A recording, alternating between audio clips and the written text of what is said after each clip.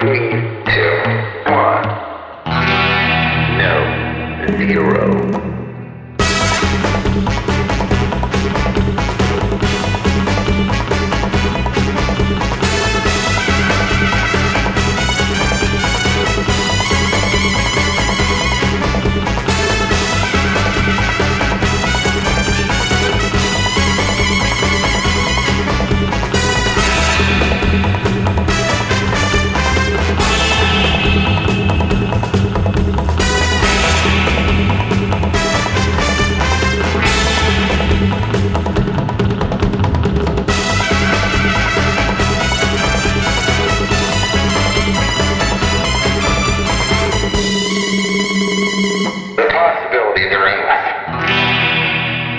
Greetings, listeners, and welcome aboard Costume Station Zero. This is Bob Mitch, and I'm here with a good friend of mine who many would know from Gallifrey 1 or San Diego Comic-Con for steampunk goodness and Doctor Who. Please welcome CJ DeAngelis.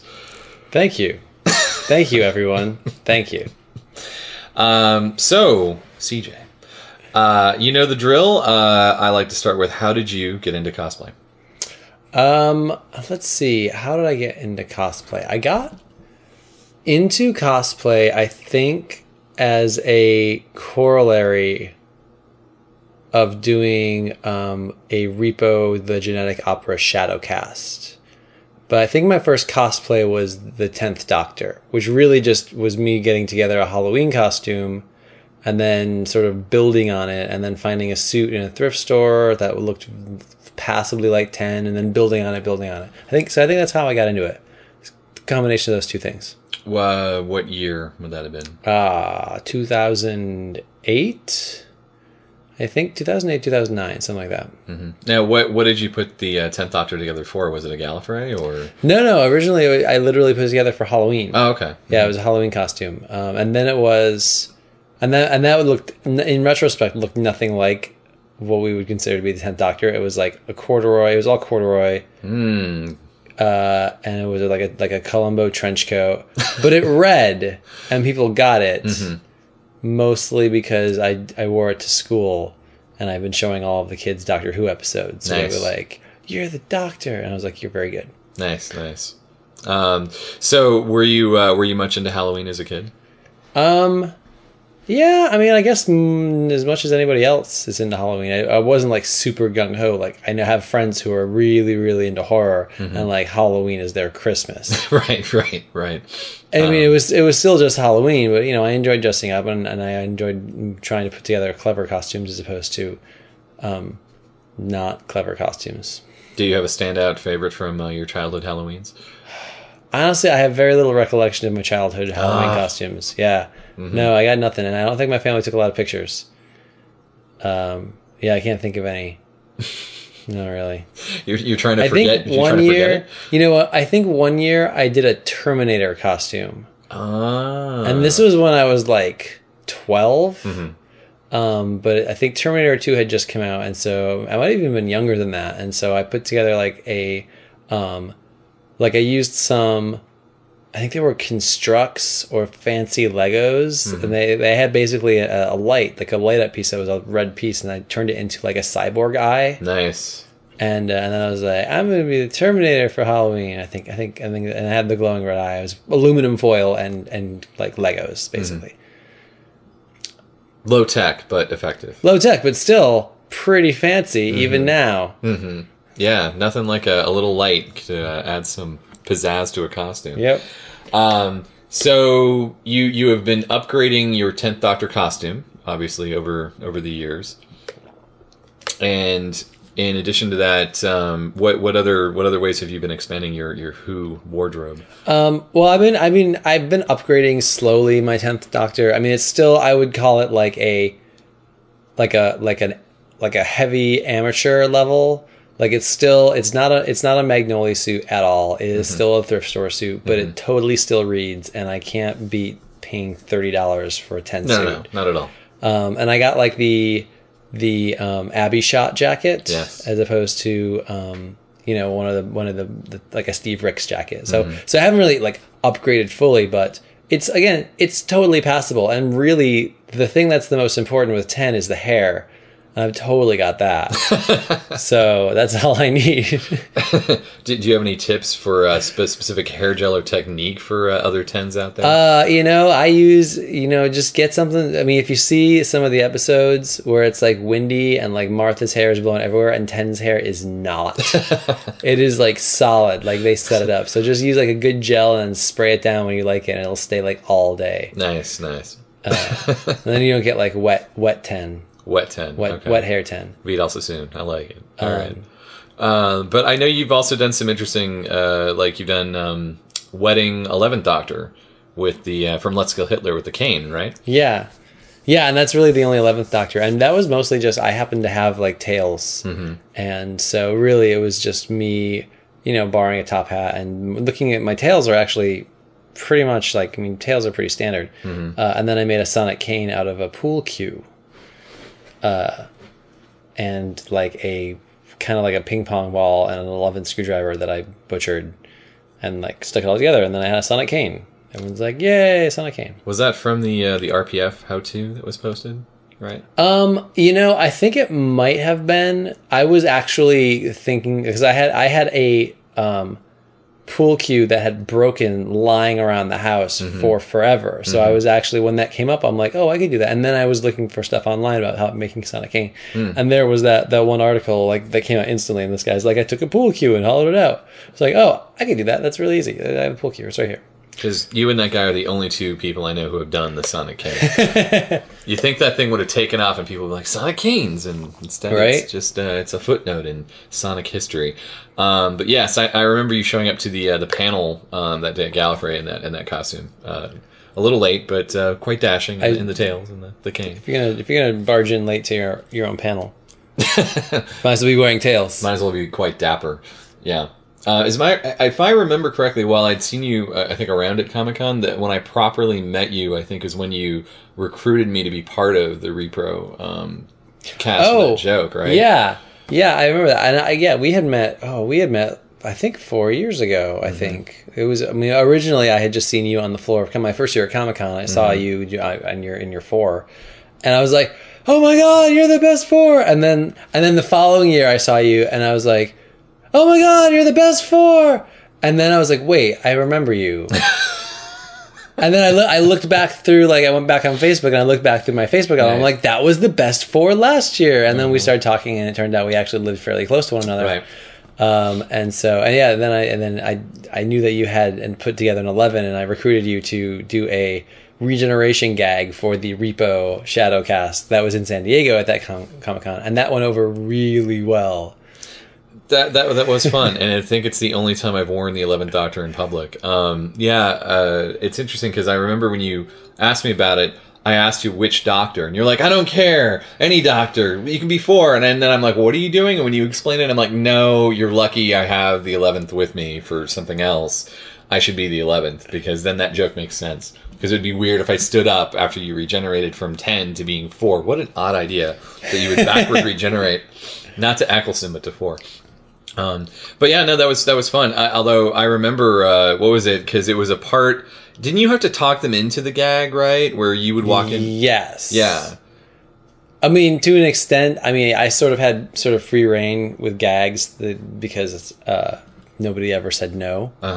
And but I was like, so this is let me do this, and they were, and the people in charge were like, oh, okay, well we trust you, and it was hilarious. Yes. And like the entire audience literally laughed and applauded for like 2 minutes into the movie after that. Yeah, if that joke doesn't work at Comic-Con, it won't work anywhere. Yeah. That was oh my god, that was when everyone in the audience went, oh my god, I watched Doctor Who. You watched Doctor Who? We all watched Doctor Who, and that was when everyone knew that it was no longer going to be an underground thing. Yeah, very true. Yeah, what was it? They you came in and you were sonicking, and they shot you, and then I had to be in the front row and then spring up. They shot me. I sonicked something, and then the guy in the movie, it's an actual doctor, and so the funny. That's right. That was the other part of the gag. And so they shoot me.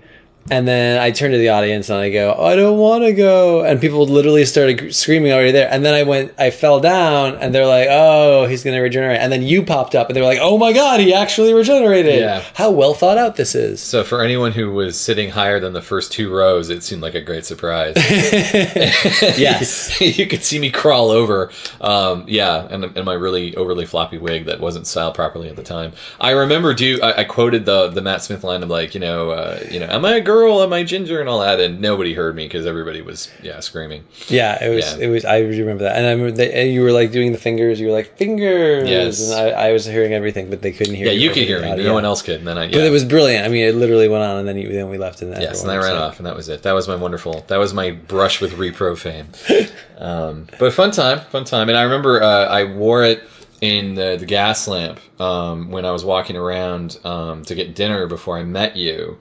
And it's interesting because, of course, that whole outfit, I mean, it's so that the only photos I have are from that and from a little bit of posing I did outside the convention hall as we caught the shuttle. Mm-hmm. And so before that, as we got dinner, the host knew exactly who I was. And he's like, very cool. Everybody else didn't know who I was. And I remember walking, and of course, you're dealing with the Saturday night crowd as well as the geek crowd in the gas lamp. And I remember passing some guys and literally like, people just going, well, that's a look. Like, didn't understand the idea of like who'd wear a bow tie and tweed when they're out in the town, obviously trying to. So funny. Yeah, pick up ladies or something. Such an interesting mix in San Diego on Very Friday night. Very interesting. Yeah. So yeah. What do I want to talk about? What do you consider your most challenging costume that you've put together? Well, I like to constantly try different things. And I think you kind of asked this earlier and I sideswiped the question. But I got into being into steampunk. Mm-hmm. I started doing leather work, mm-hmm. which is actually now like a side business. Like I literally sell steampunk watches, watch bands, and holsters and steampunk guns online. And actually, I just made one today. So I've been doing leather work. Like I made a little, little Nerf gun, like modding Nerf guns to be steampunk, and then I actually make holsters for them, mm-hmm. and people love it. Mm-hmm. So I did leather work, and then a few months ago, I was like, I think I'd like to try to do. My fiance Lauren and I got involved in this steampunk Star Wars group. Mm-hmm. And so every year we did like the Steampunk X-Men a couple of years ago, and every year the group kind of gets together and does steampunk stuff. So we did Steampunk Star Wars, and I was like, I will be C-3PO, and Lauren's like, what? That makes no sense. How are you going to do a steampunk C-3PO? I was like, I will use foam. And she's like, you've never worked with foam before. I'm like, I will learn how to use foam and create a steampunk C-3PO. And it totally worked. And it took me about a couple of weeks. Mm-hmm. And it was my first time using foam and learning how to, cut foam, kind of like foam patterns. And I would have to say that was the most challenging because that was not a skill I had at all. Mm-hmm. Just like decided, I consulted with my friend Malachi. That I'm sure everyone knows. Yes, a previous guest on this very podcast. Yeah, and I took him out for sushi dinner, and I picked his brain, and mm-hmm. I was like, tell me everything about how to work with foam, and he did, and so I was like, great, thanks, and then I left and I made my C-3PO, and he was like, that was a really good job. All that from talking to me over sushi. I'm like, I took notes. Well, as I recall, the Cyberman suit that you currently have that he made was also a good guide. This is true. I'm currently in possession of his Cyberman because he didn't have storage space, and I have a storage space by my house, and so he's like, oh, would you like to to borrow it so you can keep it in storage? I'm like, yes, I would. I will not do anything with that Cyberman costume at all. It will just be in storage. So it's been in my apartment ever since. And so when I was putting together the Steampunk C-3PO, I was able to kind of look at what he had done with that costume and use it as a template. Mm-hmm. Of course, in retrospect, when I told him that I was like using the Steampunk or the Cyberman as a kind of a template, not really. Mine doesn't look anything like his. It's just the basic concepts. He's like, oh, well, I could have sent you patterns for the Cyberman costume. I was like, you have patterns? He's like, oh yeah, patterns for everything. thanks for telling me. Yeah, yeah. But you have to learn. You have to learn these things. This is true. It was a good learning, and now I have patterns, and my my C-3PO looks absolutely nothing like a Cyberman, and it looks actually like C-3PO. So people recognized it like right off the bat when, That's cool. we did our group. There was absolutely no question in anyone's mind what I was, which is what you want to go for, especially when you're doing like an interpretive character like steampunk, whatever. You don't want people to go, that I don't understand what that is. Is he a robot? Everyone's like, oh, C-3PO. It probably didn't hurt that my fiance was steampunk Leia. Sure, So helps. it totally works having Leia and C-3PO, me like triangling behind her, flailing my arms. In actuality, because I couldn't see. Sure. Wow, yeah, that's commitment. That's definitely, and I can relate.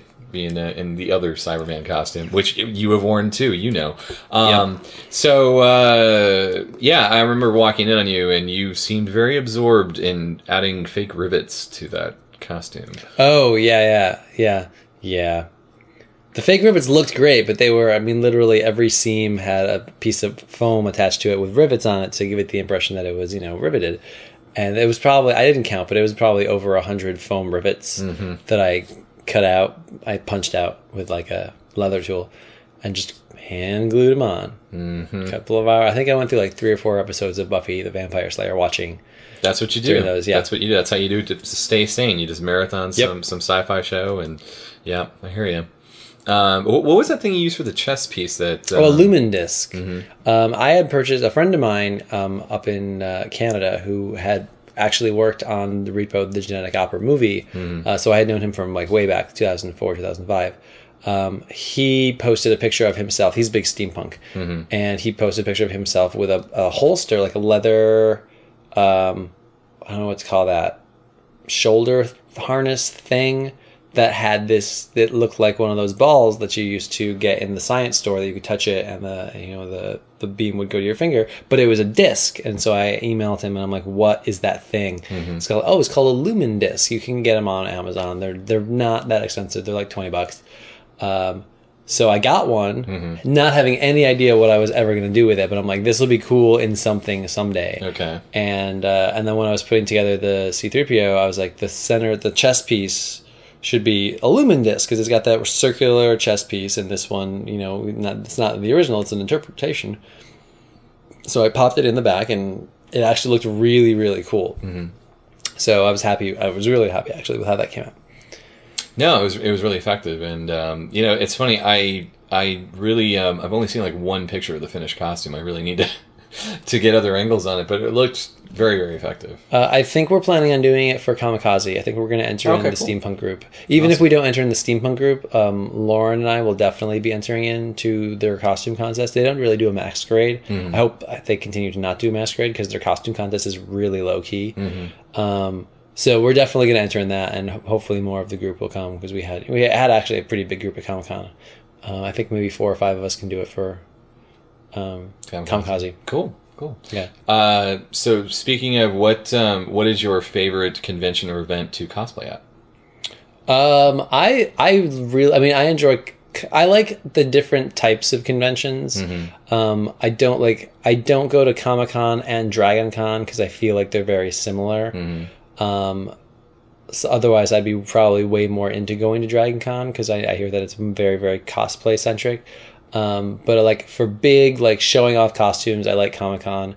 For small, intimate things, I really like the Gallifrey one. I mean, it's honestly like consistently like one of my favorite conventions, not just to cosplay at, but to meet people at and to hang out with friends that I don't see all the time. And we all actually just get to chill for a weekend. I like the Gas Lamp Gathering is my favorite steampunk convention. It's down in San Diego. And that's actually, it's really cool because they have these workshops, and that's where I learned to work with leather.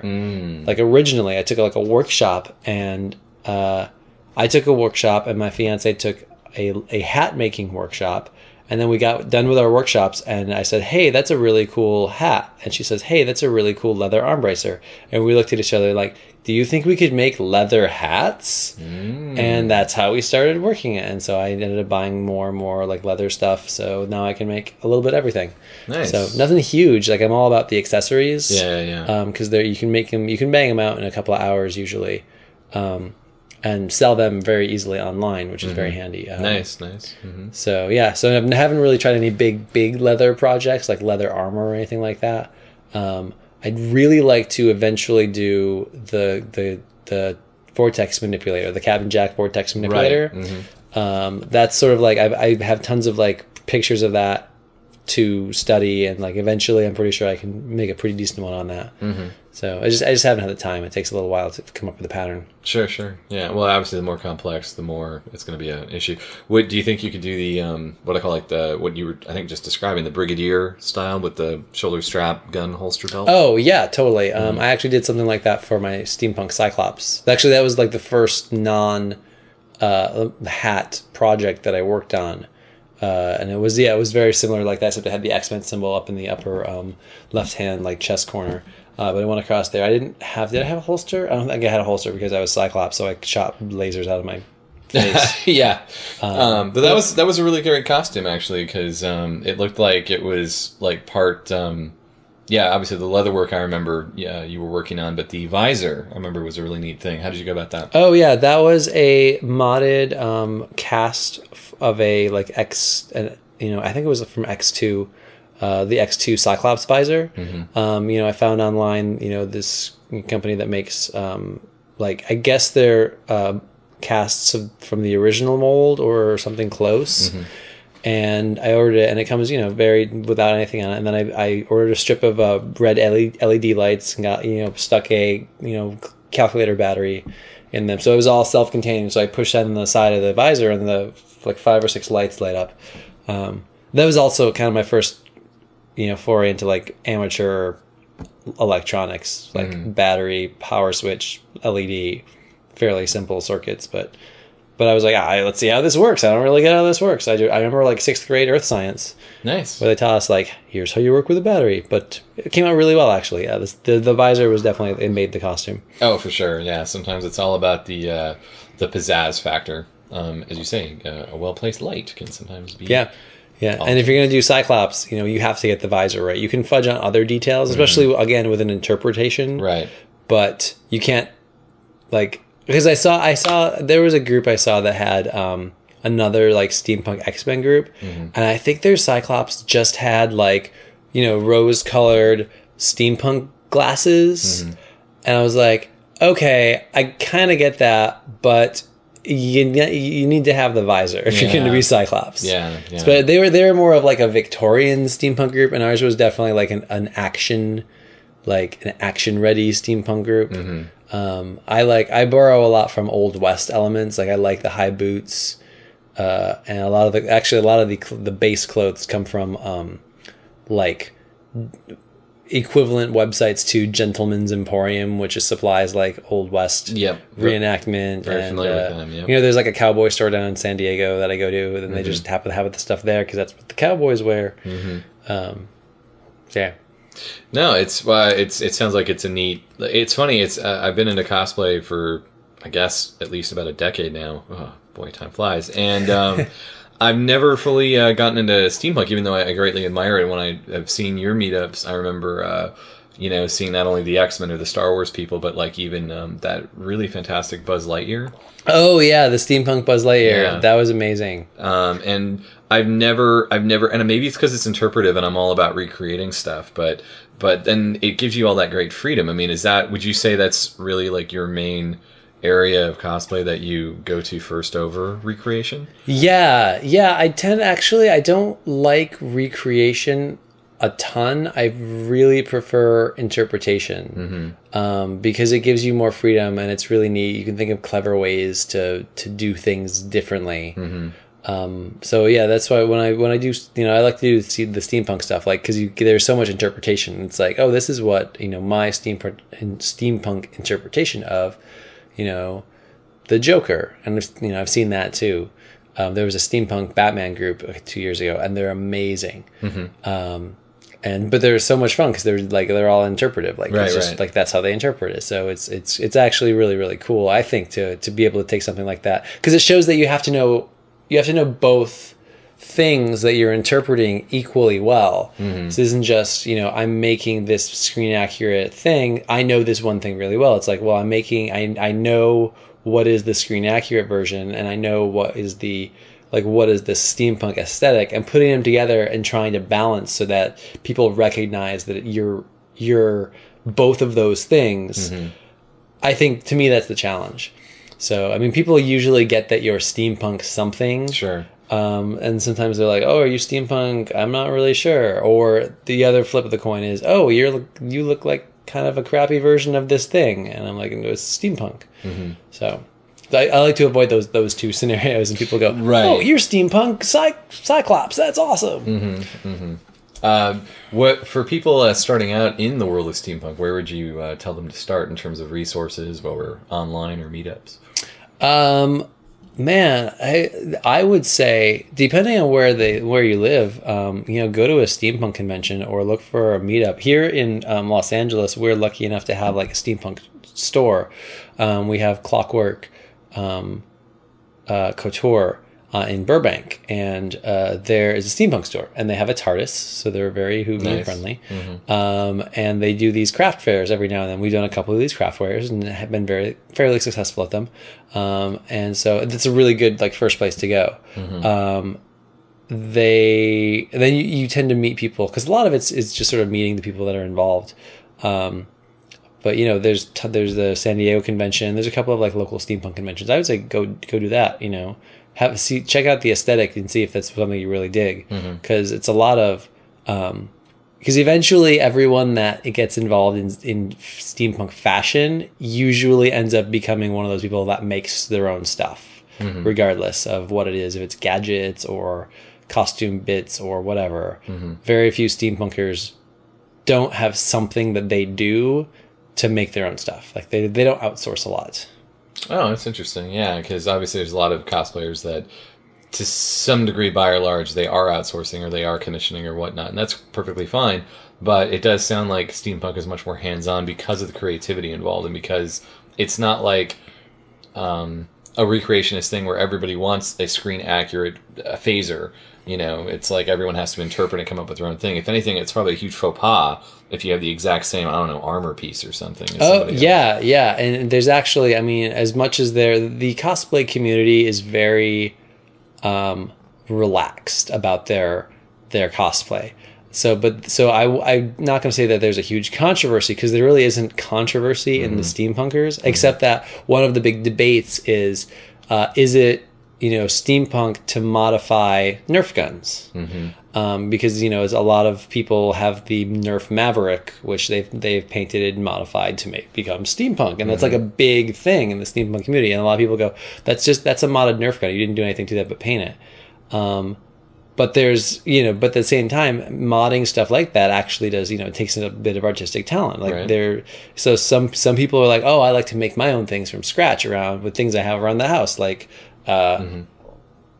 doorknobs and clothespins and vacuum tubes, and they make that. And then there are people who come with the modded Nerf guns, and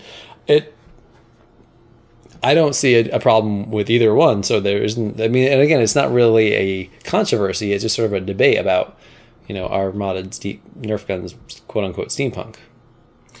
Is this about simply you should be making everything from scratch? Yeah, it's sort of like that. Well, that's great, but you took an already existing project and just recolored it. Whereas I make stuff from scratch out of stuff that I find around the house or hardware store stuff. Is it, which one's better? I think one of them is I've done both. I think modding Nerf guns is fun because you actually get to decide on the color, and you can make them look really, really cool, and they become little works of art. And then if you make stuff out of scratch, it's still a work of art. It's just a different medium. Right. One of them is you're really working with different paints, and the other one you're actually physically working with items. So I think it's all art, and it's just different mediums. Have you ever seen a really wild interpretation of steampunk? When I think of steampunk, obviously I think of, essentially leather and brass is what I tend to think of, and kind of muted tones. So does anyone ever try to kind of push that and either do kind of a further crossover or kind of push it out into an outer limit of what steampunk can do? I mean, I think the most, I feel like a lot of the like pushing the limits in steampunk has to do with the accessories. A lot of people are into backpacks now, where they make their own backpack out of some sort of wood, and the backpack serves some sort of function. And usually there's like glowing bits and things that rotate and maybe bubble or something.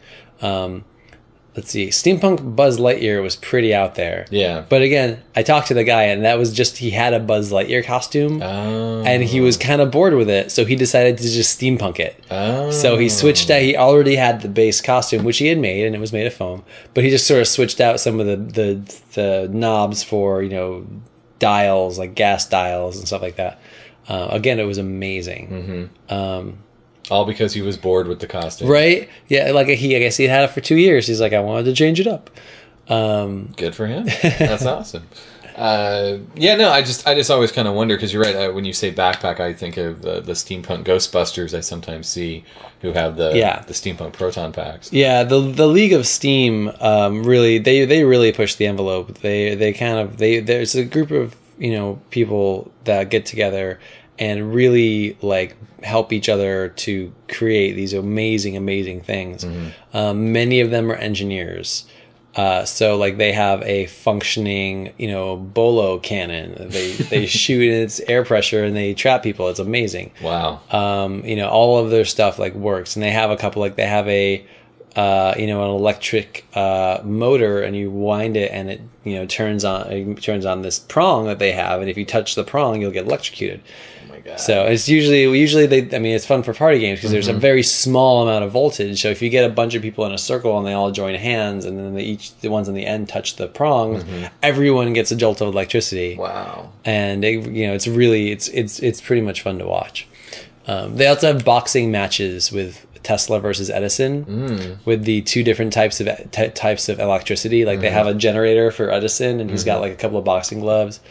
And actually, I think he has the prong, and then they have Tesla batteries attached to boxing gloves. And every time that he makes contact, they get like 1,000 volts. Oh wow! Yeah, it's pretty hilarious. That's kind of pushing the envelope as far as steampunk goes. Yeah, that sounds like quite the sounds like quite a debate. Now, when you say League of Steam, is this like a group, or is this a forum somewhere people can check out? It's a web series. Yeah, it's actually, I think they started as a web series, but they're a group of makers. We call them makers because they make stuff. But they're a group of people get together, and they do a regular web series. They've won many awards for their web series, but they also appear at conventions, and they'll appear at parties. You know, and but they do several conventions throughout the year, like steampunk conventions. They'll go to Tucson or you know, upstate. I think they might go to like the Seattle SteamCon, and they've been getting further and further out with how far they're going for these conventions because people keep hiring them. So they're actually a legitimate business. Oh, that's great. That's great. But in terms of like a resource, is there like a good go-to forum or website people can check out? I'm saying this also for the people that are not in Los Angeles that might be looking around. Yeah, I don't know. I mean, I'm sure there is as far as a resource goes for, but I don't know of something like the RPF that's just steampunk. I mean, I'm sure that the RPF probably has steampunk threads, but I don't know anything like that offhand. I might think of something during the course of this conversation. Okay. All right. No, it's just, as I say, I always find it fascinating. Of course, when I think of steampunk, I'm thinking of not only what we've just been talking about, but I also think of Wild Wild West, and I think, of course, of the season 14 console room, and of course Paul McGann, which you have done that costume now as well. I know you started wearing mine. Yeah. Because you make a fine 8, don't you, CJ? Well, thank you. And then at what point did you decide, I'm just going to put together my own? I think it was after like the third or fourth time I had borrowed your costume, and I'm like, A, I really like this costume, and B, I should probably stop borrowing Bob's costume if I'm going to be wearing it all the time. So I had my own made. And it's awesome. I enjoy wearing it greatly. I'm still borrowing your wig. Yes.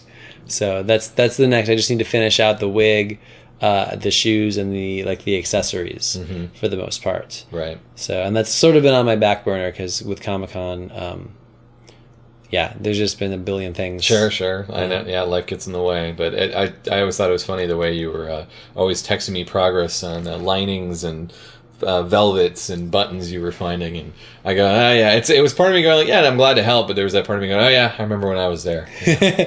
Yeah, the velvet. And you actually scored a really good lining that is fairly close to the original. Yeah, my hat's off to you there. That was an Etsy find, wasn't it? Yeah, I found it. I found it on the internet, and yeah, I think it was an Etsy.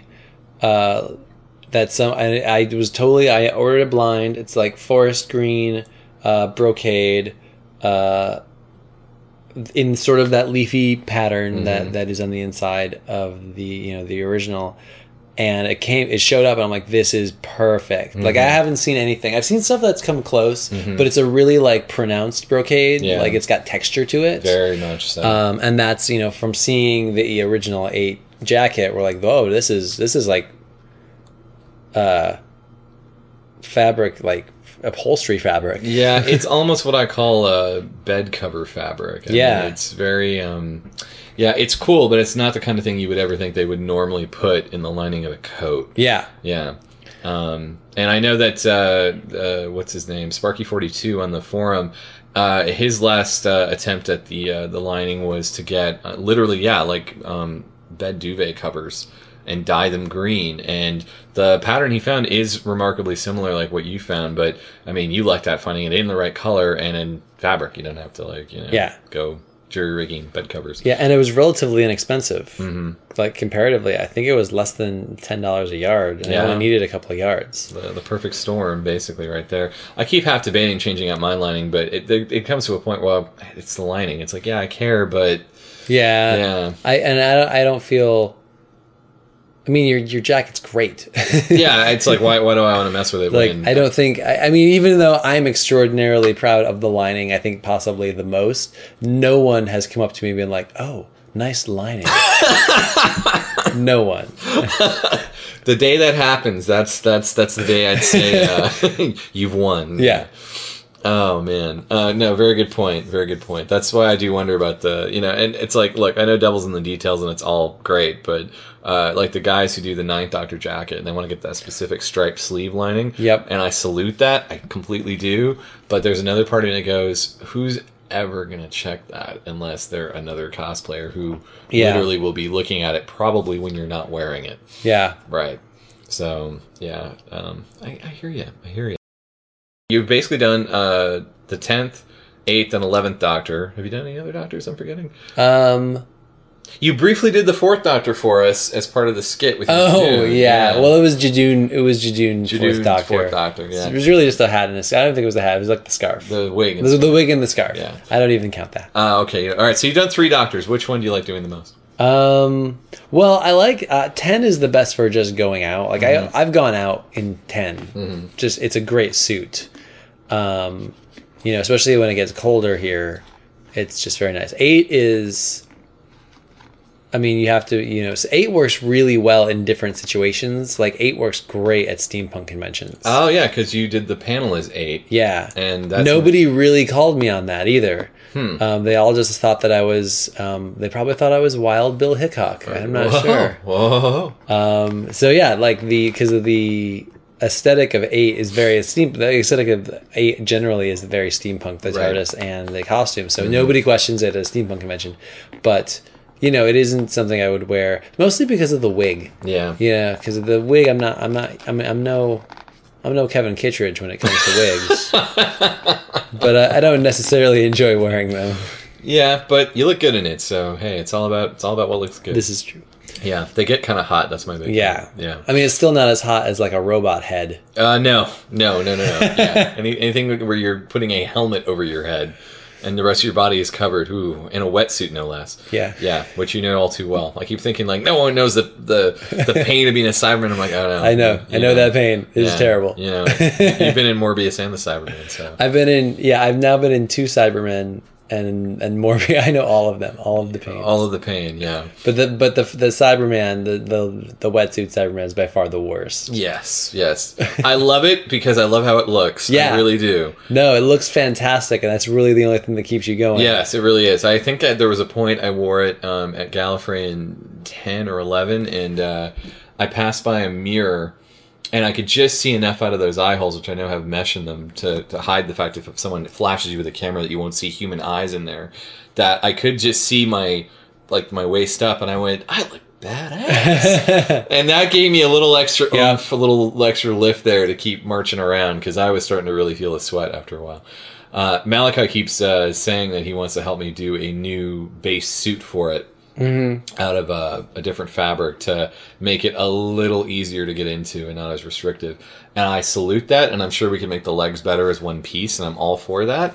But it will lose a little something without a little charm. A little charm without the wetsuit. Not that I'll ditch the wetsuit. I'll probably keep it around just in case. I think the hardest thing really is the fact I got to keep repainting it. That thing is... Yeah, and of course, when you take it off, you're full of paint flakes. And because you the only way to successfully get out of that is to literally turn the entire thing inside out. Yes, and all of the paint flakes off. I think I warned you about the bathtub part, right? You had to be. But still, the poor woman that had to clean the hotel room at Gallifrey that year. Yeah, that bathroom was a mess. Oh, I'm sure. Yeah, no, trust me, I've been there. When okay. So wait. Cyberman pause. Let's talk Judoon. Oh, okay. So tell me about the Judoon. How did that come together? The Judoon was my first monster costume that I decided to put together. And again, you live and learn. And I didn't know how to work with foam at that point. So the helmet itself is actually made of paper mache. That was fantastic, by the way. Thank you. It's a layer of paper mache, and it's coated with friendly plastic. Mm-hmm. It was during the point when I was learning about cosplay crafts, and I learned about friendly plastic and a couple of the other ones that are heat activated plastic. And so I literally coated, and it took a ridiculous amount of time.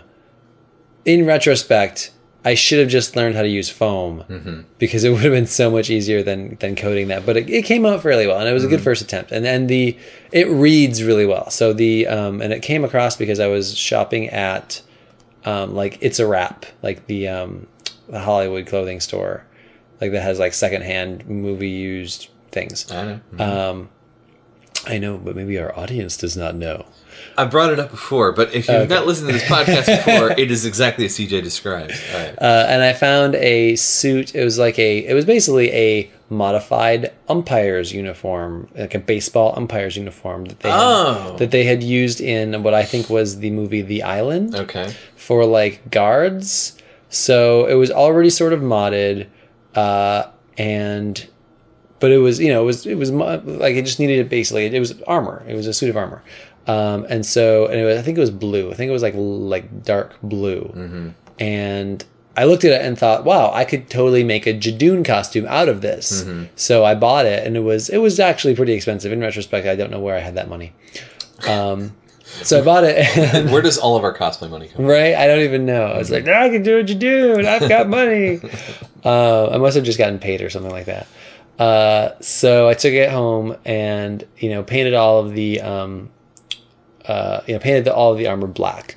And, then I got like a Roman soldier like costume, and then took the front plate out that looks like, like you're all buff, and then ripped that out, turned that into the front of the Judoon costume. Cause they look like they're ripped, like their armor is like, And then I had a friend of mine, sew the Judoon, like the leather skirt. Right. The kilt or whatever you want to call it. And she did an amazing job on it. And like that came in the mail, I think the day before Gallifrey. Oh yeah, I remember that. I was like freaking out because like they didn't want to, like the post office like didn't want to deliver it without me signing for it. And so they showed up, and I think I ended up having to drive to Inglewood to get it or something like that, because I think it was like FedEx or something. Yeah, so that was the genesis of the Judoon. It's seen better days. The armor is backed up with like a piece of plywood to keep it sturdy so that it doesn't actually flex very well, because the back is I forget what it's called. It's like friendly plastic. And what I'd like to do is to redo the helmet, but in foam, because the helmet is very, very heavy. And I mean, the whole costume is actually very, very heavy, but the helmet is heavy, and I can't see very well unless I bend down, like crouch over. All right. Which So goes with the idea of the Jadoon. You're always right. going to crouch. Yeah, they down, are always kind of crouchy, so it works out. But I'd like to do the foam helmet out of foam and redo the visibility factor on it. Yeah, I know, because just having it on briefly, I noticed, yes, exactly, to see out, you really are bending almost halfway over. Yeah. Because, I mean, it literally towers over people. It makes Yeah. me taller because of the way that it's made. It actually makes me look more intimidating because it's all thick armor. Like, it's actually a good, it's a really good read, with the exception of the helmet. Now, you got the character options, Jadoon, what was it, marker thing that has... oh, yeah, the Jadoon scanner. Yeah, that's a scanner. And then, but you made the gun, right? Yeah, I did. And in retrospect, again, I wish I knew more about stuff because I made an amazing clay sculpture of the gun. And then I coated it in like friendly plastic and lost all the detail. It was and I was like, oh, but it's so good. I wish I should have, in retrospect, cast it and made like a resin gun out of it. But I did not know how to do that at the time. And so eventually, I mean, I still have the gun, and friendly plastic kind of melts off. I'm hoping someday I can literally melt off the friendly plastic to get to the clay gun underneath, and then maybe cast it. Maybe. There's a small chance because the clay and friendly plastic do not bond. It literally, it just bonded to itself because I covered it in a coat. Right. I'm hoping that if I heat it up with a heat gun, it might just go away. But then I risk run the risk of also damaging the clay underneath with the heat. Right. So I don't know. Again, coulda, woulda, shoulda. Learning curve. Wish I had known about casting back then and how actually not difficult it is to cast something like that. I didn't realize how bulky that costume truly was till I borrowed it and saw it all in that giant bag. Yep. And poor Malachi, good trooper for no pun intended there, for putting it on and wearing it for the Big Lebowski. But yeah, good times. So what other costumes am I forgetting about here? Steampunk, Cyclops, C-3PO, Jadoon, Doctors. Anything else with Repro or No, I don't think so. I didn't really do any like real costumes for that. Yeah, mostly. I mean, I have like 5 or 6 different steampunk variations, and like I have a couple of I have a steampunk 10th Doctor that I've done, which is mostly sort of like an underneath. A few years ago, they were making a wool fabric that looked very similar to the Magnolia fabric. Oh yeah. It was brown wool, and I got the pants out of it, and then there was this amazing vest that they made. It was a double-breasted 4-jacket vest, very steampunk in that same style. Like it was like it's just like brown but with blue pinstripes, which you just don't see very often. True. And then they discontinued the vest before I could buy it. So I was like, I know, because that would have been like the ultimate like 10th Doctor variation for the steampunk. So I'm hoping someday I'll find it at like one of these convention sales where they have like, oh, clearance stuff. We don't need this anymore. Because it was kind of amazing. And I think they discontinued the fabric too. So, but I have the pants, and so it works together with a steampunk 10. That's the way it works with all things, it seems. So I'm pretty sure you probably answered this with the leather, but is that your favorite material to work with, or would it be foam now? No, I really, really enjoy working with the leather. It's much more, the foam is workable. It's a very frustrating medium, especially because I'm not buying professional grade quality foam. I'm using commercially available foam from like mats, like that you buy at the hardware store. Which works surprisingly well. But I really enjoy working with the leather because it's more of like a craftsmanship thing. And I feel like everything that I create with leather, everything comes out differently no matter what. And it all comes out really, really nice. So I enjoy, I make these steampunk watches that are just basically I think they're 1.5 inches. They're like, you know, the type of watches that you can see all the gears in. And I make a brand new band, and I make a band out of leather, and it's about a 1.5 inch to 2 inch band. So it's like that. And people love them. Like, not just the fact that they are a popular selling item in my Etsy shop, but people legitimately say, these are amazing. Do you make more? Because we were at San Diego Comic-Con in the art show. Hey, they haven't given us our check yet. Uh-oh. That's not good. Just that was a month remember ago. that. Just remember that. Yeah, follow up there.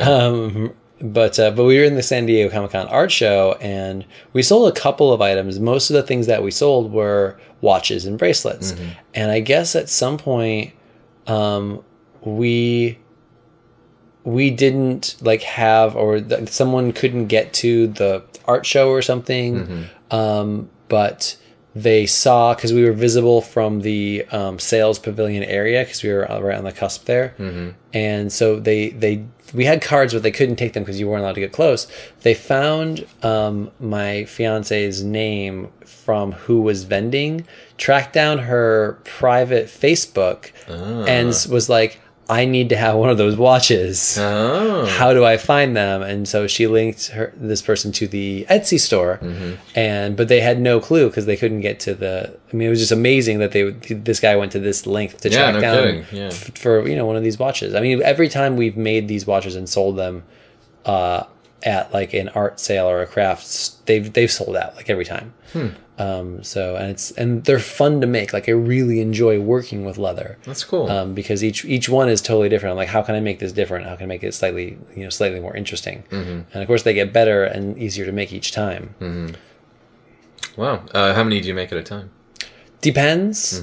Sometimes I'll just make one. I'll get bored and I'll be like, oh, before lunch I'll make a watch. Sometimes I think the most I've made was 5 at a time, and that was basically the day before Comic-Con. We needed to have a bunch of watches to show, and so I had 4 or 5 watch faces. I'm like, I will make 5 watches. They will all be different, and so we made them. So I think the most I've made at one time is 5.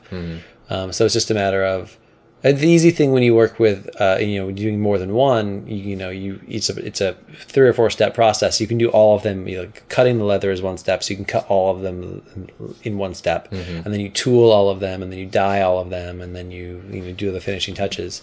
So it's actually, I can make a lot more if I make them all together. Right. But sometimes I just want to make one, which is cool. Yeah. Do you have any tips or recommendations for anyone who wishes to start tooling leather? Take a class. It's actually really, really easy to start. The most intensive thing is just buying the right tools, because everything, like, as you go through it, you can get by with the first thing I ever tried cutting, I tried using like kitchen scissors, and it was a nightmare. And so I go to the store, I'm like, oh, do you have scissors? Like, oh yeah, we have really nice scissors. And I got the really nice scissors home, and they cut through the leather like butter. It was so easy. Those are like $40 or $50 scissors. So it's like, there's an investment there to just to make life easier on yourself. Also, you can't usually buy a small amount of leather. You usually have to buy, the smallest you can get is a shoulder. And those run $40 to $50, cheaper if you go to the right place. But even a shoulder is like big. Like I can literally make probably at least a dozen watches, if not 24 watches, off of a shoulder. Yeah. But I just started taking a class. There's a leather, the leather store locally offers Saturday instruction. So you go, if you buy their like beginning leather craft kit, which is what I bought, then you get free classes, and you can go in and you can make projects, or they tell you how to do stuff or help you out. So, and they're super, super nice people. Like, every time I go in, because there's 2 places to buy leather here, basically, in Los Angeles. One is the Tandy Leather Company, and they're the more commercial, more expensive, store. They have less of a selection. And then there's Save More Leather, which is down just outside the Garment District, and they have a ton of leather, and it's much, much cheaper, but they're not there to help you. Like, they're like, what do you want? okay, cool, here you go. And it ends up being like half as much. Mm-hmm. But if you go to like the Tandy leather store, I'm like, oh, how can I make this, do this? And they would tell you, like they told me how to do basic water forming, which is, how you shape leather using water.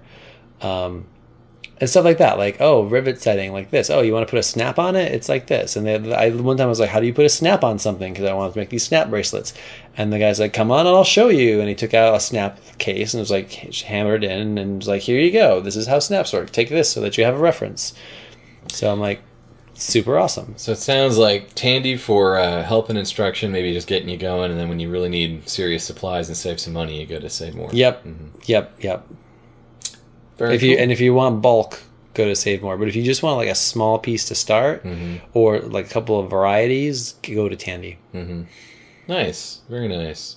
At some point, and I recognize this is a huge jump from watches and bracelets, but I still one day want to do the Malcolm Reynolds coat. Oh yeah, and I'm sure I'm not the only one I'm sure there are people that have already traveled this road. I'm a little behind there, but I always still think, I want to still do that coat. I just rewatched Firefly for anyone who needs to guess, but yeah. I mean, honestly, like the Abbey Shot coat is really close. Really? No, do they still sell that? They do not still sell it. I heard but if you stopped. can find it, it's a really, the amount of pain that goes into making a leather jacket, like a suede jacket like that. Yeah. Suede is not a fun material to work with. It's you usually, if it's too thick, you need to have a special sewing machine for it.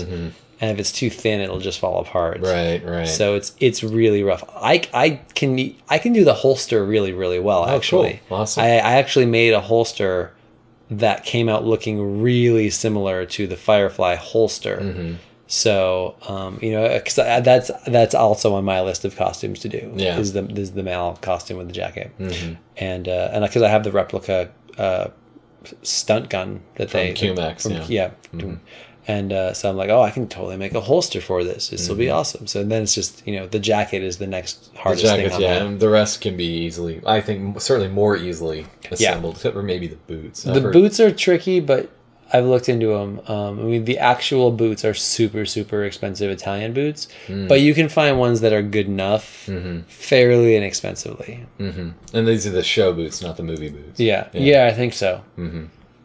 Yeah, because it looks like that, and aren't the suspenders like World War II? I heard. I'm not entirely sure on that. I haven't gotten that far. Okay. Usually I look at the big stuff and then I look at the small stuff. Because if I remember with the Mel jacket, there was the Abbey Shot, which seemed like the one to get, even though I know there were complaints about certain things they might have gotten up. And I'll be honest, I didn't really notice what these other people noticed. And then there's always, I think there was a limited run of a licensed jacket that Universal had put out when Serenity hit. Oh. But I've only ever seen like 2 on eBay. I don't think they were sold very widely. And I know that there was another place that also made a Mal jacket. I can't remember, not Abbey Shot, but I want to say it was like Cosplay Sky, but obviously it wouldn't have been them. It would have been someone a little higher, and maybe Magnoli.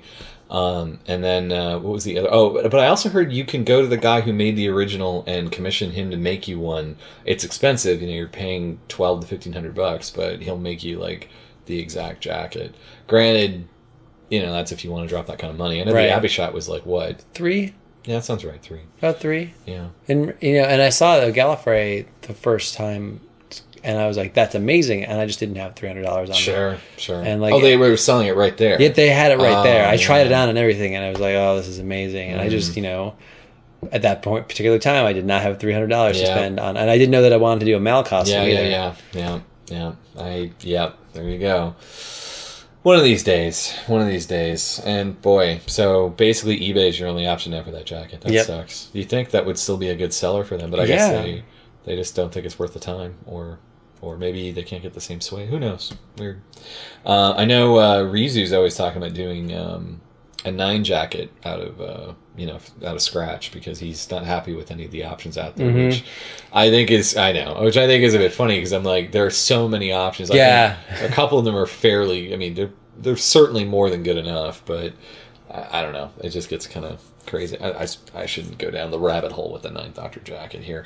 But anyway, so What would you say is, to differentiate this question so it doesn't sound like a repeat, what do you think is the most important skill you've learned in this hobby? Would it be the leatherworking, or would it be something else? Yeah, I think I mean, most important, the leatherworking has definitely actually been the most lucrative. It's actually been because, you know, I turned it around and I, you know, found that I really like making these watches and stuff. It feels a little bit of a niche, and it's really like, it's paid for several conventions. I mean, Comic-Con, the what we sold at Comic-Con essentially paid for, you know, a ticket to Comic-Con. Got it.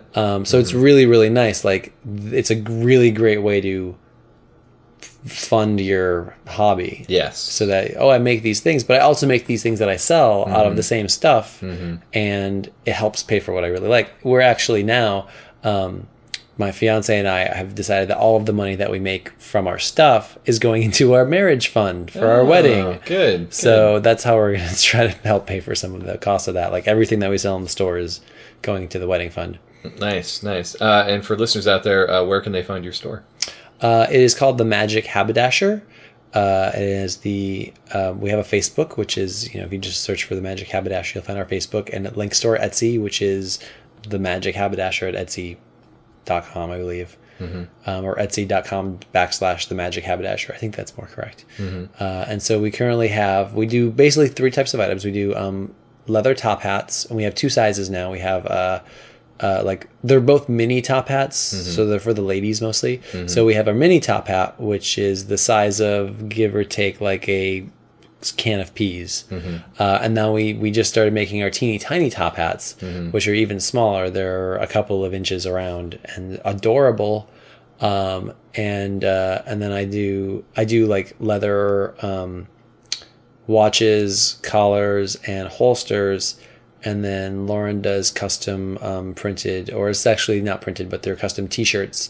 And now she's actually probably turning around and doing bags as well. And she uses this method, which you know, takes the natural color, like she just stencils out something, and then sprays it, and the color changes around the stencil. So the stencil will be the original color, and the T-shirt changes. It lightens up to go to like a lighter, like kind of like a splatter effect. It's really cool. And she can do custom ones. Like, she'll just, if you want something, she'll just make a stencil and, you know, charge you for it. So those are really popular. We sell a lot of those, actually. The most popular one that we have is the Bad Wolf shirt, which we started doing not actually because of Doctor Who, but because we were on a scavenger hunt team, and our scavenger hunt team was Bad Wolf. And so we decided that we would start making these T-shirts for the team, and they were Bad Wolf shirts. And then she put one on Etsy, and it sold like wildfire. So now we sell a bunch of different kind of fandoms styles on the shirt. Sure. But the Bad Wolf one is the one that always sells. Nice. Well, hooray for Doctor Who fandom. Right? Yeah. On a more philosophical note, what do you feel is the most important thing you've learned in cosplay? I think the most important thing I've learned is that really nothing is out of reach. Like, all of these things, like, you look at these costumes and you're like, oh, these must be, nobody could make these. You have to be a professional. And then you see Bob's tutorial on how to make a Morbius monster. And you're like, oh, I mean, I could do that if I had, you know, these various materials and a long weekend. Well, a little more than a long weekend, but yes. It's not impossible to do those things. So when I was putting together, I wouldn't have thought that I could make a foam robot suit in the past, and now I've done that, and it was actually not as hard as I thought it was going to be. Especially looking back, you know, making the Jadoon costume. When I thought about that, I was like, oh, I don't know how to use foam. That's the pipe dream. So yeah, it's really just like, there isn't anything. There's pretty much a YouTube tutorial for everything, and everything is doable. Like, you can pretty much do whatever you want. You just have to, you know, it might not be perfect the first time, so there's a learning curve. Yeah, obviously, with all things. But no, you have a very good point. Thanks to the internet, which in some ways has upped the game.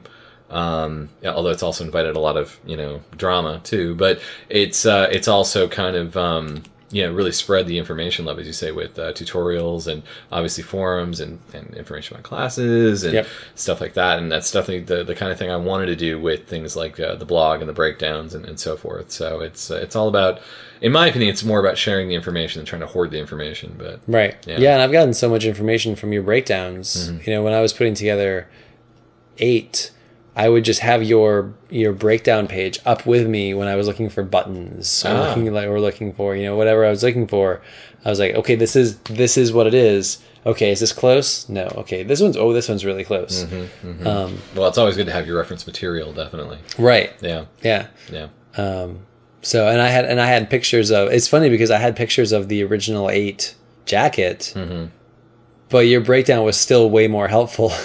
That's weird because I don't think I had many pictures of the real one on my break, aside from the publicity photos. But yeah, those nice shots I'm sure we all were taking at Gallifrey when it was on display, which was invaluable help. But I kind of see what you're saying, and it was eye opening actually looking at the even the waistcoat buttons and how different they were to what I thought they looked like on screen. Yeah, but and then it's great to get close, but it also kind of reminds you like.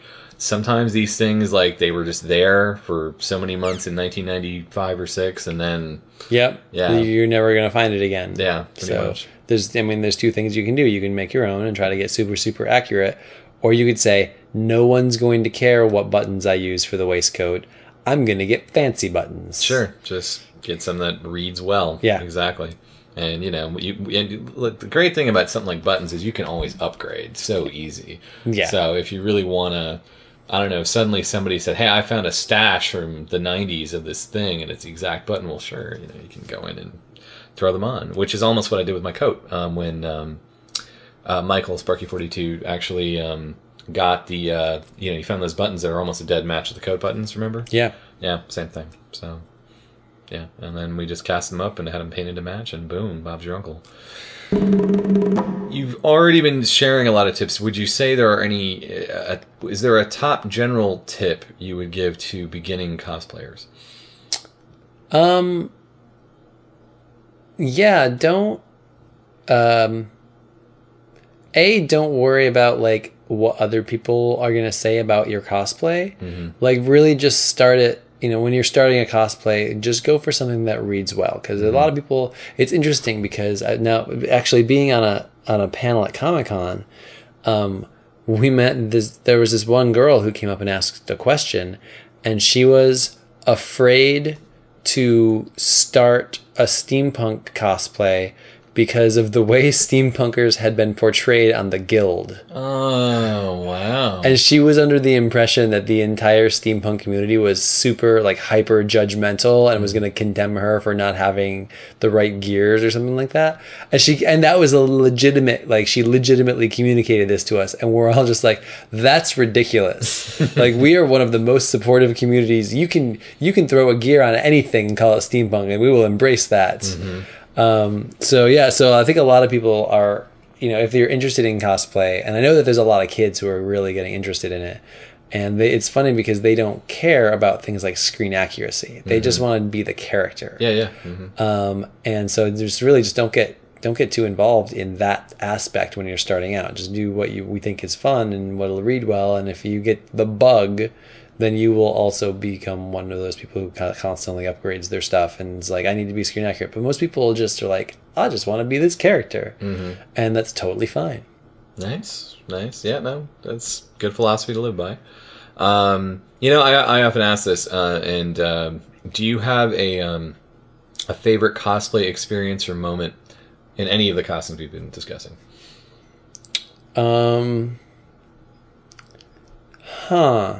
Take a minute. I can edit out a pause. I don't know if it counts as like a cosplay moment. Actually, so last week I was involved for the second year in a row in this worldwide scavenger hunt, and one of the items was dress like a robot and go to work and film it.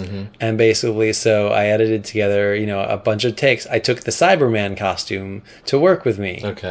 And second period, I suited up, and I didn't tell anyone that I was going to do this. Oh wow! Like I told one class that I was using for the video about it, so they knew. But then I decided to just film a whole bunch of like candid me walking around the school in a Cyberman costume. Nice. And there's a ton of video that we used for the actual edited version, where it's just me walking through the school hallway dressed like a Cyberman, and everyone just like turns around and does like a 360, and we got it like on film. It's hilarious. That's great. It came out so well. So that moment was actually really funny. And then like before I unsuited, my third period class came in. I'm a teacher, by the way.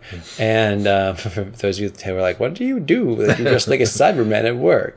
Oh, public school. Got it. You can do anything. So before I took the Cyberman costume off, I stood in the corner of my room. And right where people come in, right by the entrance, and I stood really, really still. And then one of my students came in, and I went like rah, and like reached for her, and she lost it. She screamed. She dropped her books, like threw them up in the air, and like slammed herself on the other side of the hallway in the locker. And she was like hyperventilating, and she literally couldn't calm down. Like it scared the crap out of her. It was amazing.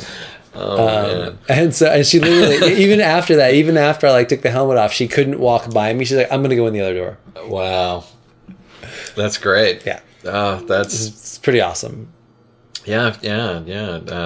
Forget meeting any celebrities in costume. I think that takes the cake. Yeah, no, that was pretty good. I think if I ever wear the Cyberman to like a convention, I'm just going to do that all the time. I'm just going to plant myself near something and look like I'm not a person, and then just reach out at someone and see what they do. Well, since you have that the new series Cyberman costume now, Mal and I are talking. I don't know how much we'll really be able to make this happen, but at least for Gallifrey, we'd like to do an army of Cybermen. And we want each era represented. We want to have a 10th planet, a moon base, revenge. Wow. We want to have at least like one of each. So it'd probably be an army of about a good 6 or 7 Cybermen. That'd be kind of amazing. Yeah. I think so. I think it'd be probably. Yeah, well, I know Malachi really wants to do the new Cybermen. Yes, he does. He does. And those are amazing. That costume looks... Oh, no, it's great. And he got some really good shots of it at the Tumblr event. So it's doable, I think. It's just a matter of is there time? Well, technically right now there's time, but is there time to do it all and invest in all those costumes and then get volunteers to put them all on? Right. Yeah. The 80s one is the one I'm actually intrigued to also eventually tackle eventually as well. The Earthshock. Yeah, the Earthshock one. Yeah. Well, that was... I mean, that's less... Of all of the Cybermen suits that I've seen, the Earthshock one is like the easiest to deal with.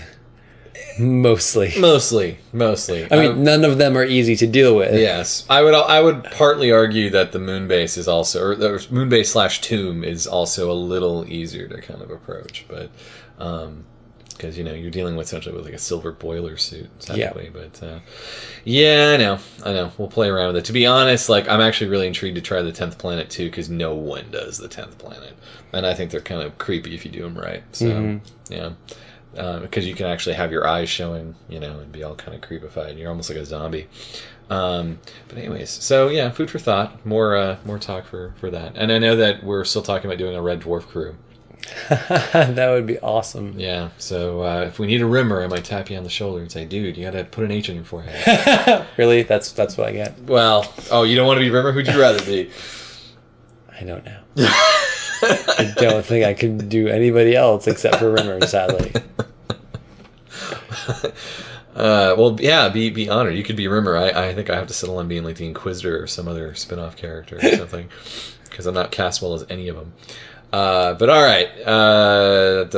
So conversely, do you have a worst or mishap experience in costume? Well, there was the almost mishap of my Jadoon helmet coming off during the masquerade. Oh yeah, that was good. That was a lucky save. Basically, we did this masquerade at Gallifrey 2 years ago, 3 years ago, 3, I think. Yeah. And this is the 3 years ago. This is the first year that I had hung with you guys. Mm-hmm. And so I had the Jadoon, and we had the Jadoon, and it was the Jadoon and all the monsters. Yeah, all the monsters. It was the evil League of Monster League of Evil. Okay, for anyone curious, you can find this skit on YouTube, although it's been carefully edited to remove the moment CJ is talking about. Yes, it's very well edited. Yes, it is called the Doctor Who: The Monster Society of Evil. There it is. Gallifrey 2011. Please check it out. All right, continue. So basically, like we we walked up on stage, and the Judoon helmet basically stays on with gravity. Like I shove it on, and it gets to the point where the plastic presses against the plastic, and it stays on. And the stage was sort of like wobbly, so when I was walking out on, I had a little extra spring in my step, and I took a step forward, and the Judoon helmet started to fall off. Luckily, my hands were in front of me while this was happening, and I caught it and like shoved it back on before, because there was a big reveal, because inside I had a costume on inside that was like to reveal, so I almost ruined the whole skit by having the hat come off. Luckily it did not, it stayed on, and we covered it, and now you can't even see it in the edit. He covered it. And even in the original video, it happens so split second. You don't even if you didn't know what was happening, you wouldn't have thought that it was almost a major faux pas. Yeah, it was a good save. Not as bad as when I think the sign toppled over. And again, covered in a nice edit by Scott. But I remember that was something I wasn't proud of, that the sign that flipped over, toppled over. Yeah, well, it's hard. It's doing live stuff like that. It really is. It is. But still fun times. Yeah, I do greatly enjoy doing the mask. Speaking of, would you call yourself? I mean, probably not. Would you call yourself more of a masquerade cosplayer or a hall cosplayer? I'm more of a hall cosplayer. I don't do the masquerade at Comic-Con, and I've really only done the masquerade at Gallifrey because you had at some point asked me to do these various skits. Like, I've never gone in really with something of my own. The closest I've done is these Kamikaze last year, which isn't really a masquerade. It's sort of a poorly run costume contest, which is kind of more interesting to me, because I just remember both the masquerade at Gallifrey, you had to be there so early. Yeah, that's true. For the judging, you literally have to be there. I mean, I was there. I must have been in that Cyberman costume for 6 hours by the time it was all done, and I was like, I'm dying in this costume. So I prefer just walking around the hall. I like the reactions you get. True. And especially because kids, if you've got a really like interactive costume, the kids really like it. Like the steampunk C-3PO actually went over really well, because we went to the where the Star Wars like the Mattel had their Star Wars area, I think it was. And so they had like the hall of the Death Star set up. So we went over there with our group, and everyone's like, "Oh my god!" And the kids like loved it. Kids love robots. Kids love robots. Yeah. No, you're right. Malachi and I did Comic-Con, and he was the K1. Yeah, we only did it for maybe an hour, 2 hours, and I was the Doctor, he was the K1, and while those who got the Doctor Who connection were great and awesome, there were just so many people, kids and adults, who were just freaking out over a giant robot. Yeah. And if I had to quickly clock, do they get the connection? And if they don't, then I had to quietly step aside, because I don't want to ruin their photo. If they just want the robot, I'll let them have the robot. But they had to understand, like, why is there a goofy guy with a scarf next to the robot? Yeah, that was interesting. But good times, very good times. And I thought it cool to represent that at Comic-Con, where it normally wouldn't get. That kind of attention. Because not that that's super specialized, but unfortunately the Comic-Con is really more for current pop culture. Yes. And so older references and costumes like that just don't get as much love as like whatever DC superhero is hot right then. You're right. Or Marvel superhero movie. Yeah. Or sci-fi film or whatever. Yeah, totally. And then what sucks even more is that, when Tron Legacy came out, you saw some Tron people, and now even that's kind of old. That's not to say people would recognize, hey, Tron, but now it's already 3 years past. Nobody's doing Tron. Mm-hmm. And that was EL Wire made a big comeback with the Tron. And now it's like, if it's gone again, and now when you use EL Wire in something, people are like, that's amazing. I'm like, it's been around for years. It's just a little battery pack with some wire. So I think that's my questions as far as I can remember offhand. Do you have any other topics or thoughts that you wish to cover? I don't think so. Do I have any questions for you? No. Kevin and I already did this. I'm not taking any questions. No, I'm sorry. If you have a question, I'll answer. Do you have a question, CJ? I don't really have any questions. All right. Are you... Oh, hey, you forgot my Spock. Okay. All right. No, we should talk about this. Okay. So, for those who are not aware, CJ has been gracious to step into the role of Mr. Spock in our classic Star Trek away team group that we do at Comic-Con usually every Thursday that we've been doing since 2008. My old friend Ben was a great Spock, but he has opted out of doing cosplay, at least for the time being. So CJ graciously has put on the ears and the wig. And you're doing this, this is your third year? This was the third year. Yeah, this was the third year. So how have you enjoyed playing? I really enjoy playing the Spock character, and I really like doing it on Thursday of Comic-Con. And I think because you know what? Because there's always a minimum of 4 people, and sometimes there's even more, and it always gets attention. Like, no matter where you go, everyone's like, that's cool, old school Star Trek. It's a really good way to start out the weekend. It's a fairly comfortable costume, with the exception of the eyebrows. Okay. Which I've gotten fairly good at doing fairly quickly after doing them. First year, Vicky did my eyebrows. All right. And then the second year, she's like, no, you got to do it yourself. Here's the tutorial. And of course, it's a Vicky tutorial. So it's like step by step how to do it. And so she and then the last year, she was just like, here's the stuff. Figure it out. But then I opened it up. And again, there's a step by step written tutorial in it. Nice. And I had remembered enough from the previous year to that it was actually, it took less than an hour actually to do the ears and the eyebrows. And again, that's the only real pain in the butt about that costume. Other than that, it's pretty comfortable. And now we've taken to. I'm still borrowing the main tunic, but I now have my own pants that my fiance made, and so I've got pants and boots. And so I'm slowly putting together my own Spock costume. Gotcha. Really, the next thing is to just kind of get the pattern from Vicky and do the proper tunic. But in the last 2 years, my fiance Lauren has done it with us. That's right.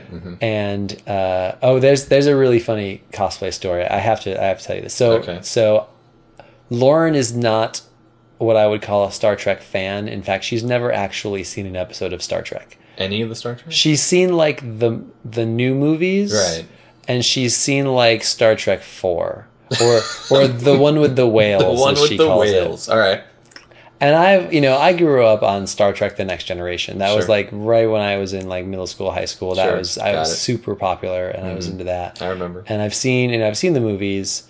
I've seen most of the movies. There was a few in there, kind of in the middle, where it started to get kind of monotonous. But anyway, so I know the genre, and I love Spock because Spock was always the man, and she has no concept or knowledge of, and so I got her to do it the first year. She got I think she had a red tunic. She borrowed a red tunic. She borrowed the red dress, yeah, and from someone, and so I'm like, no, don't worry about it. You're gonna dress up. There's gonna be a big group of people. Nobody's gonna ask you any questions about it. So you're not gonna, you don't have to, because she's very her biggest fear is someone asks her a question and she just has no idea.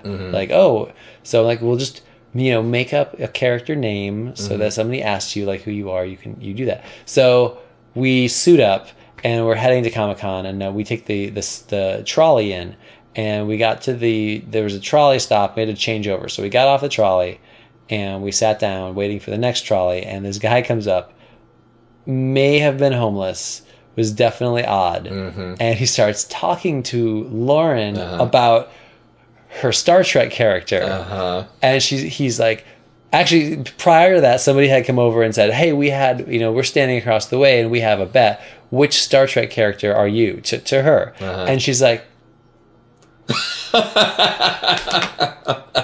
and I was like, I basically stepped in. I was like, she's actually not any specific character. She's more sort of just a generic Star Trek, security dress. Red dress. Yeah, female red shirt. And the guy was sadly, the first guy was walked away. He's like, oh, I thought that you were somebody else.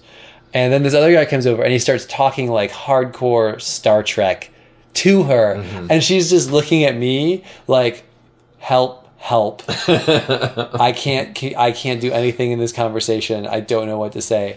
And so eventually, it's really funny. After talking to him for a really long time, because he wouldn't go away and we were waiting for the train, she started trolling him, oh, is that the one on Dagobah? And starts throwing in all these Star Wars, and he was like, what?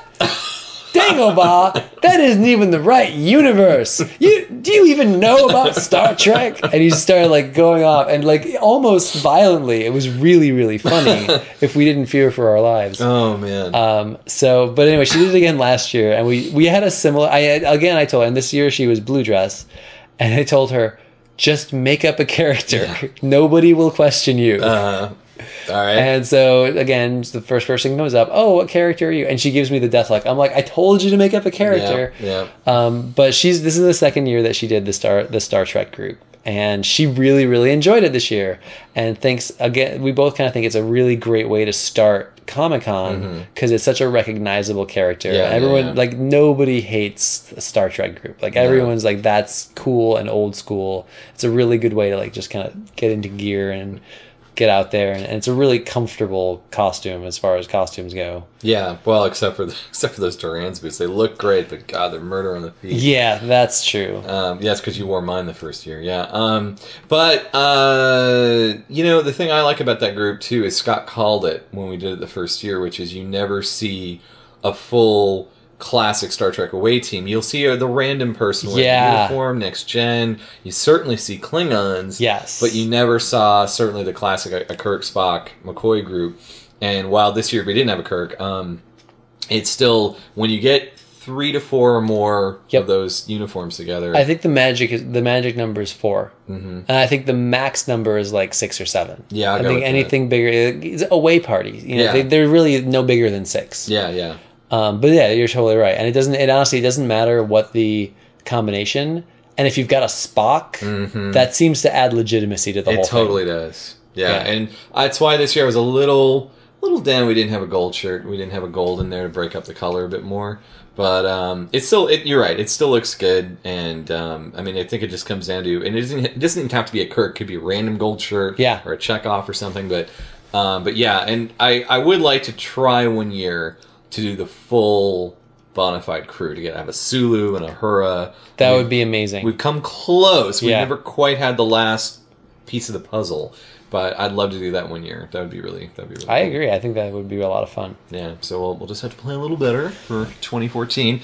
But all right. Where else can people find you online aside from your Etsy shop, or do you want people to find you online? Honestly, the Etsy shop is the best way. The Facebook, our business Facebook. Like, I don't have like a cosplay page, if that's what you're asking. Like, I know some people do. Yeah. I don't think I'm not in it for those reasons. Sure.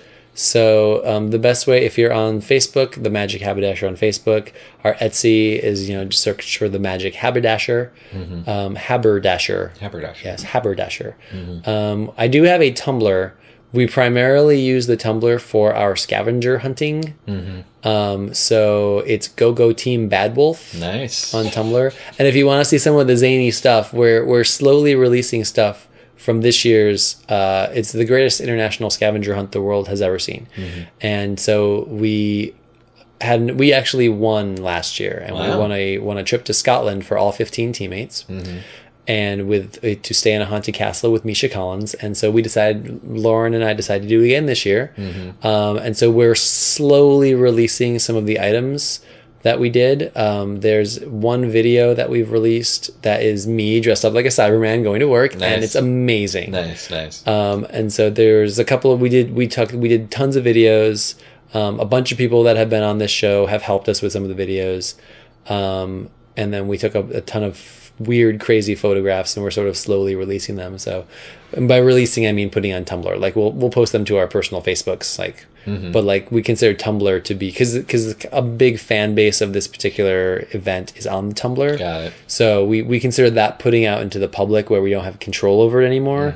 So like most of our YouTube videos are private, and most of the stuff isn't on Tumblr, but we'll occasionally post something, be like, here you go, world, here's another gem. And like the Cyberman video kind of made the internet explode for a couple of days. That's awesome. That's totally awesome. I'll have to go check that out. Now, when you say you're putting out, is this just to do it, or is this part of the scavenger hunt? No, it's just to do it. Once the scavenger hunt lasts for a week, and you can't release anything to anybody during that week. But as soon as it ends, you can make anything public that you want. So a lot of the teams, and last year there were over 900 teams. This year, I think there's probably double that. Oh God. It seemed like there were a lot of people involved last year or this year. So a lot of the teams just sort of all like they instantly make all of their YouTube videos public, and they they put all their images on the internet. I personally am a little more superstitious. Like last year, I didn't want to put anything on the internet until after they had announced the winners, and that was almost 3 months before they announced the winners. So, and then as soon as we won, people were like, "Who's this team that won? We didn't see any of their stuff." And so now I'm kind of superstitious in that I don't want to necessarily release it all at once. I just kind of want to do little bits at a time, leading up to whenever they decide that the winners are chosen. Okay. What's the prize this year? The prize this year is a trip to Vancouver, lovely Vancouver, Canada, to fly in a seaplane and stay on a private island. Wow, that's pretty cool. That's all I know. Nice. So yeah, hopefully. I mean, fingers crossed. There were tons of great teams out there. But there were because I had possession of the Cyberman and the Steampunk C-3PO and another costume that I don't even consider to be a costume, but I'd done a box costume for. Oh, that's right. For our friend's birthday a couple of years ago. Yeah, from Logan's Run. Yeah. So it literally was a box costume made of boxes. That was pretty amazing. That I'm sorry, there were some fun Logan's Run costumes that night, but that blew everyone away. And I know you're right. You're right. It was a cardboard box. Right? It was a cardboard box on top of a cardboard box with some silver aluminum tape. That's it. Yeah. And the arms, the duct, aluminum duct arms. Right. Yeah.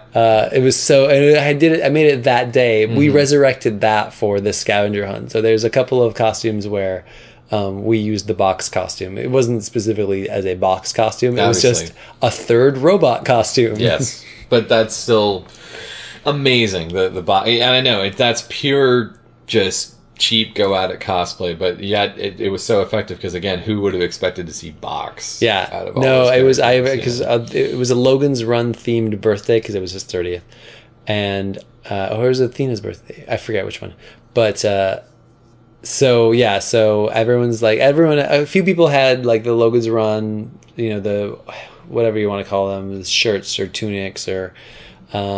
But nobody. But I walked in with box, and everyone just stopped. And I think I might have gotten a round of applause. Yeah. And then I'm just like, get me a drink. I'm in a box. Good times. God, I totally forgot about that. That's good. All right. Well, on that note, I think we can wrap this up. Great. Right. Thank you for having me. This has been fun. Thank you for being on, and we will be back next week with more Costume Shop Talk here on Costume Station Zero.